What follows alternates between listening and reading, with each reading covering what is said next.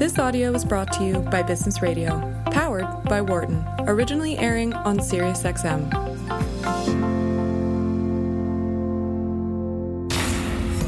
From the campus of the University of Pennsylvania Wharton School.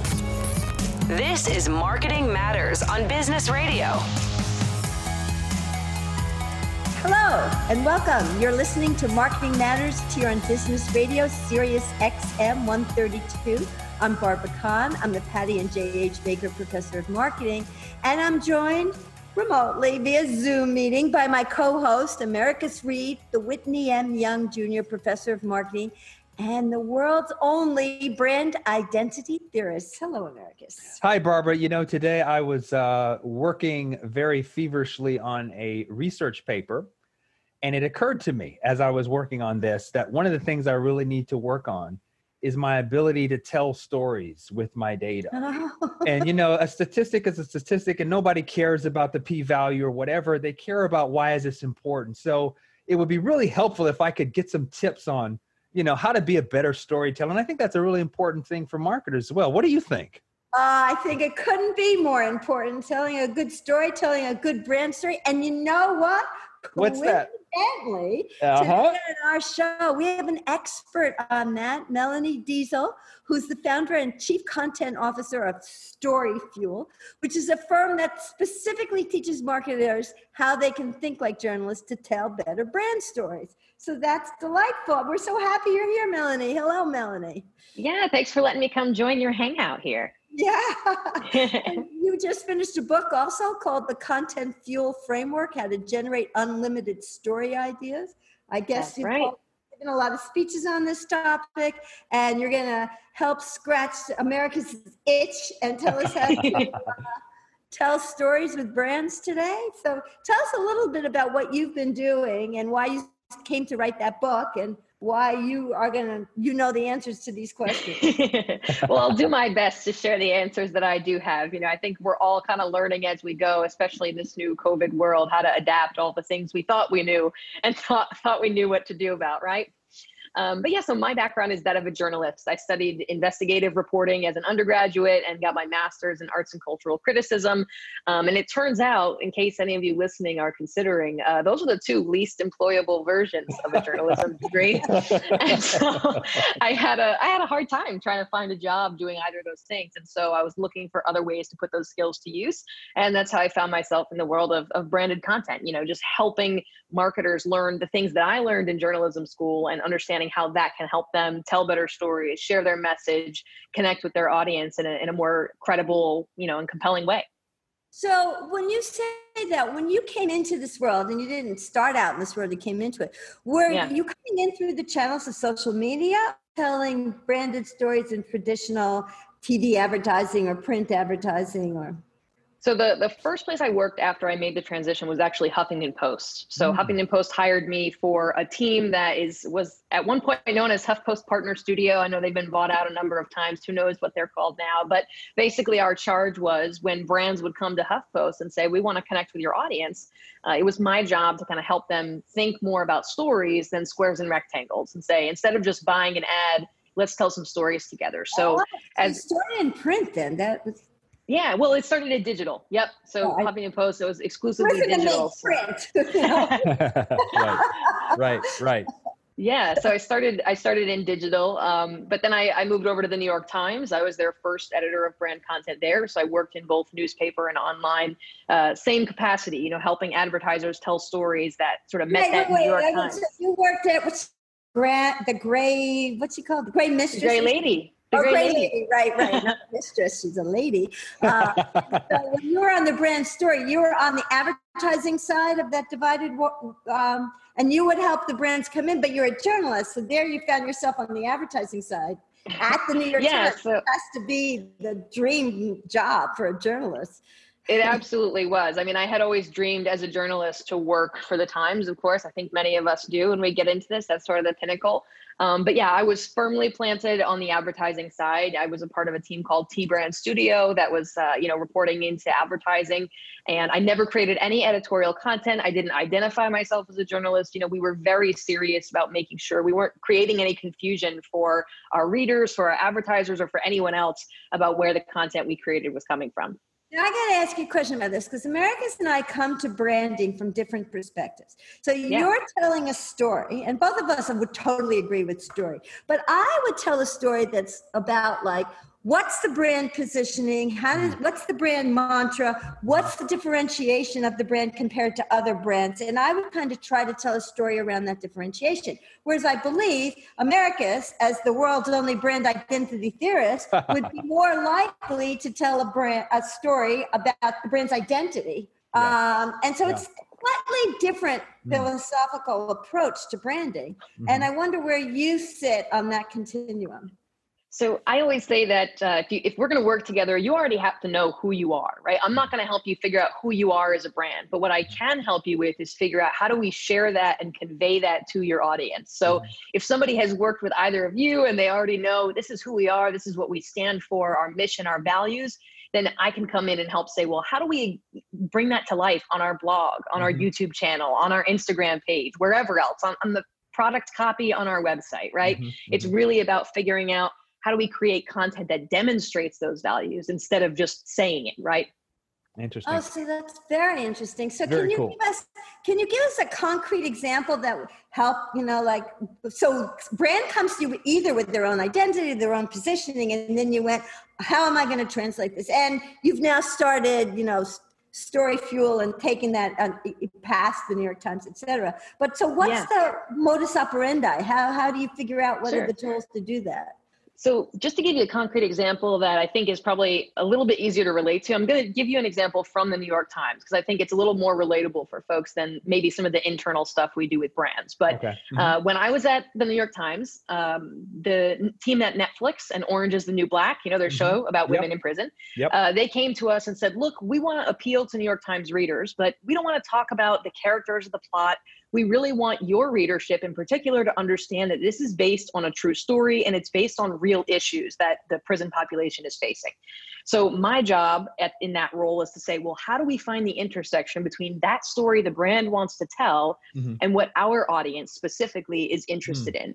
And so the approach we took, what we ended up creating was a long form investigative piece about what it's really like to be a woman in prison. We had a 3-part mini documentary. I poured through tons of government data and we made infographics. So we really created this multimedia experience sponsored by Netflix. That was probably the most orange page you'll ever find on the New York Times, right? Not exactly our typical editorial brand, but wanting to make sure it was clearly disclosed. We told a really honest, truthful story about what it's like to be a woman in the American prison system.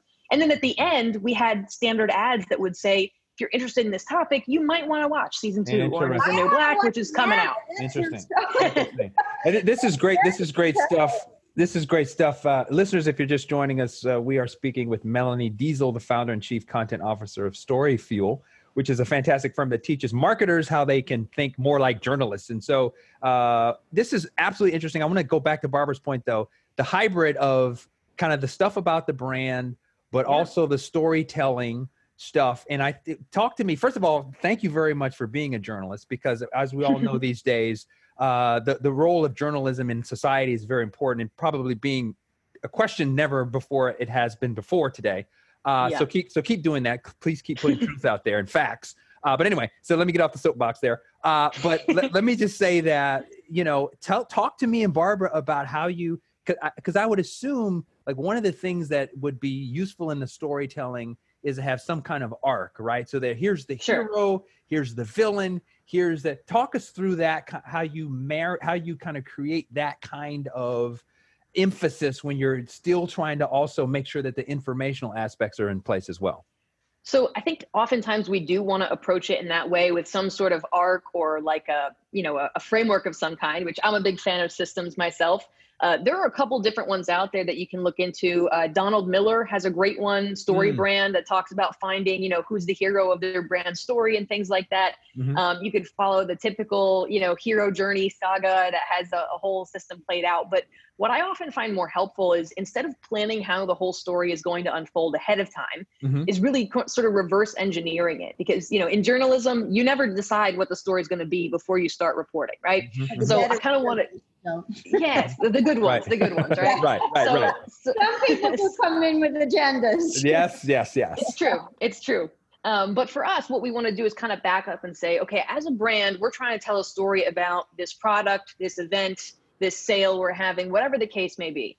How can we make that story more journalistic in nature and therefore more compelling and more trustworthy, right? More credible. And so we've got some things that we use. And it's funny you mentioned truth. I use truth as the acronym to help us remember what those 5 things are. So we could drop those real quick if we want to dive into that. Yeah, let's do that. Yeah. So the first thing you always want to do is recognize that you can teach your audience something, right? As much as you can teach your audience, it's your job to convey the information they need. So really think about that. What does my audience need to know? How can I teach them in this piece of content? The second one, the R, is for reputable sources. Oftentimes, especially with brand content, with marketing content, we tend to quote ourselves, our boss, our colleague. Look for reputable sources, whether those are humans or data points or studies. Look for reputable sources to bring in to back up what you're saying. That's going to really create more trust with your audience. I kind of just interrupt you for 1 second before you get just P and R. It's interesting because that's really about authenticity and and the whole idea that it's truth. It's interesting because I made this big point. You're on the advertising side, but what you're talking about does sound like journalism to me. Yes. Yeah, 100%. So you are taking some of those values to what Americans was saying on a soapbox. And instead of talking about reporting them, you're talking about applying them to brands. That's actually a very interesting idea, I think. Well, I'm sorry, we're only on T&R and I got excited. I would say... Yeah, I would say I stand on the advertising side, but I always keep one foot up on the soapbox just in case, You gotta... Yes, right. That's really interesting. I think it's super important in today's world, because brands that are all hype, they're just it's not going to be a reliable that people are going to believe. So we got T&R, we're on you. I didn't mean to interrupt. I was taken by what you were saying. Yeah. So the U is for uniqueness. And this is probably the toughest ones for brands and marketers to wrap our heads around. Our audience doesn't care about most of the things we want to tell them. So that's what we really need to ask ourselves. What's unique about this story? How is it differentiated? Barbara, coming back to what you were saying before, why is this story special, right? What's interesting about this? Looking for first or only or most records of some kind. You really just need to figure out why this story is special and different and worth telling. If you can't answer that question, you probably need to start over, right? Our second T in the truth acronym is for tension. So, good journalists know that there has to be something at stake for people to care about it. So as we think about the things that we're all reading right now, consuming, watching, it's all the things that are relevant to us that have something at stake for us. If you have children, you're reading into what's happening with the schools and whether your kids are going back to school because that matters to you. It's relevant to your life. So when you find the tension in the story, what's at stake for my audience here? You don't have to be it's not a scare tactic. We're not trying to be dramatic here, but we need to be able to answer that question too. Why does our audience care about this story? And again, if we can't answer that, why it's relevant to them, we either have the wrong story or the wrong audience. Right. And then that last one, the H for us here, is human connection. So what's really important, and all journalists, the good ones know this, is you need to put faces and voices in your stories. So whether that is literally just naming a person instead of having it be anonymous when you can, that's important. Whether it's using photos that have faces or using video that has faces and not just graphics or something, the more people and voices and names that you put inside of your content, the more opportunities you give your audience to relate to you. So you want that audience to be able to connect with you and connect with your content. And every face, every voice, every experience is an opportunity for them to see themselves in that content. Interesting. Okay, so we're talking to Melanie Deziel, the founder and chief content officer of Story Fuel. Let's see if I got this right. And she's telling us the way to build a good brand story is through truth, right? So we got teach, Is that T, the first T? Reputable, Yep. uniqueness, TRU. T was tension. That's the one I really like, that tension. I was thinking when Americus was talking about the story arc, I was thinking about classic drama, which is thesis, antithesis, and then synthesis. So that notion of tension. And then finally, human. What's interesting to me about human, I'm surprised you put that in, but I teach this course on visual marketing. And we talk a lot about what people look at, you know, and thinking about the design elements of building a brand, et cetera. And the first thing that people look at, if you do eye tracking and see what they look at, and I'm sure you're not surprised by this, are faces. So they're drawn to the face. They're drawn to that visual imagery. And that's somewhat similar to what you're saying, only, you know, through the storytelling aspect. And this comes from, you know, one of the things that we always say in journalism, you know, if you're going to interview a source, sometimes those are people who are hostile, who may not want to talk to you. So it's really important to establish rapport, to have a relationship, right? And oftentimes you do that with small talk, the human elements about whether they have kids, or you see a picture of their dog on their desk and you ask what breed it is because you've got the same kind of dog, or you see that they are wearing, you know, representing a certain university on their jacket. So, okay, let's talk about that. I went there as well. Or my friend went there, you know, those opportunities to connect on a human level really deepens the connection. And so we kind of want to do the same thing with our audience. How can we give them opportunities to see themselves in this content? And what I really like about this, Melanie Deziel, founder and chief content officer, Story Fuel, who we're speaking with here, help us marketers get better at telling stories from a more of a journalistic perspective. Barbara, I was thinking about one of the big challenges that we're faced with right now, Melanie, is how do you deliver a class online? You're forced to do it now and you can't be around people. So what do you need to do to like make your class better and really create a strong perceived value proposition? And I'm thinking like this model is absolutely perfect to like walk through every one of my classes, Barbara, and think through each of these truth principles, because in some sense, it's like I have to tell a story. I have to build a brand about my class associated with how it's virtually being delivered. And like this exact same analysis, Barbara, I think can also apply to what we're trying to do to figure out how we're going to be moving forward in the post-COVID world in terms of teaching our classes. I'll just say that. But I want to ask you a question, Melanie, about, so in your analysis, what happens? Do you need all four? Are these additive? So if I only have TRU or TR or TRT or TRH, what happens in terms of the effectiveness of this? You're totally okay, right? And it's tough to imagine a scenario where a single tweet or something could abide by all five of these things. Gotcha. What we're really going for is these are the levers that you can pull to help increase the credibility and how compelling your content is. So whenever you're in a situation where you're like, this isn't doing it, or people aren't responding to this, or I'm just not feeling this, I feel like something's missing, going through these as a checklist, well, have I taught my audience something? Did I bring in reputable sources? Do I really know what's unique about this story? Is there some tension here? Like, what's at stake? Why should they care about it? And then is there a human connection here? Have we brought in faces and voices and a human element?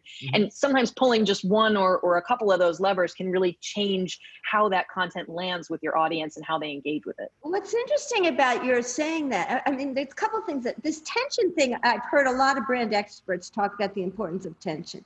So creating some kind of tension really creates that affinity to brands. But then like this, these things that you're saying, I think America's point that you don't need all five is really an important point, because I can imagine that there's different communication tactics you might use. So there may be times when you do an advertising strategy, for example, where it's all about teaching. It's essentially informational. So I'm teaching you something and I'm going to link my brand to that teachable moment. Right. Whereas other times tension would be creating that emotional, dramatic kind of thing. And then you could even think about humans as celebrity endorsement, or, you know, like attach it to, or the end user, or like in China with the KOLs, the, you know, the new key opinion leaders, or, you know, so like I think that I would imagine not only do you not have to use all five, sometimes you may want to separate them. Interesting. Different kinds of ways of demonstrating your brand strategy, and having these different ways of doing it may go together to create a stronger brand. Yeah, you're 100% right, Barbara. I think there are certain situations where it's really strategic to leverage one over the other. So one of the things that we find we create so often, but are usually very bland, is something like testimonials. Think about the testimonials that most of us are rolling with. It's like, Jane Doe said, this product is great. Like, anonymous, right? How can we make that more human? Let's get her voice. Let's get her saying the quote or on video giving it, right? Make it more human. Don't just say the product is great. Why is it great? What problems were you facing? Put some tension in there. Make them understand why it matters that the product is great. So along those lines, how important are celebrity endorsements or KOL endorsements or, because I'm seeing a lot of that. Like I've been studying a lot of Chinese retail and in Chinese, the whole issue with TikTok recently, actually, the idea in China, TikTok is a huge selling mechanism and they're Barbara, TikTok is the enemy of the state, right? Well, not Microsoft. If Microsoft takes it over, we're good. Okay. but a lot of that is about creating content, and so it's parallel to what you're saying, but I'm just curious, it's totally not at odds, but I'm curious how much you would use a platform like TikTok or Instagram or all these other kinds of things and how you do that. I think at the risk of sounding like every answer to every marketing question, it depends, right? What's strategic for that situation? We're saying that. That's all I say, actually. Well, I mean, the reality is, if the key opinion leader or the celebrity that you're choosing has a great relationship with your audience and it makes sense for your product, then absolutely. But, there's a lot of people who think that they need a Kardashian to endorse their product. And, if the Kardashian's not using it, or if the audience doesn't believe that they're using it, then that's not going to do much for you. Right. It's the same thing I talked about when I was at the New York Times. A lot of brands wanted to do sponsored content with us, but if we don't capture your audience, or if you're better served by a smaller niche publication, then that's going to be a more strategic choice for you. So it really comes down to, what are you trying to achieve? And is this individual and their specific audience going to get you those results? Because if not, there's probably somebody else who will. So what's your take on the Black Lives Matter issue now? And brands taking a stand there and coming out. What's the story you tell there? I mean, I think the biggest problem that brands had with that whole fiasco is that, brands were standing up and saying, we're together, we stand with you, we support Black Lives Matter. And then their actions were doing something totally different. It's really hard. People are going to call you on it. You have to be transparent now. And so if it's an empty promise, if it's a statement that, you're putting out for PR purposes and you're not also walking the walk, then someone's going to call you on that. And so it really comes back to authenticity, like we were talking about earlier. Don't put out content that you can't actually stand behind. Demonstrate your values. You guys know this journalism, show, don't tell, right? So many brands were telling people, we support Black Lives Matter, we support diversity, we are, in support of this movement. And then they were doing something totally different. And when you have actions and words that don't align, people tend to believe your actions. So you want to make sure that all the content and messaging you're putting out is not just words, that you're actually, doing something behind the scenes with it. Well, Melanie, this has been a terrific conversation. Yes, thank you so much for joining us today. Where can our listeners go to keep up with you and your work? Yeah, well, if you search for me, Melanie Deziel, you'll find me across whatever social platform is your favorite of the day. You can learn more about me and my team at Storyfuel at storyfuel.co, so .co. You can learn about all the stuff that we do there, all the ways we can help you, and learn more about the book if you're interested in that too. Yeah, the book is called The Content Fuel Framework. Is that right? Yes. That's right. This is Marketing Matters Business Radio, Sirius XM 132. For more guest interviews, check out our Wharton Business Radio Highlights podcast on iTunes and Google Play.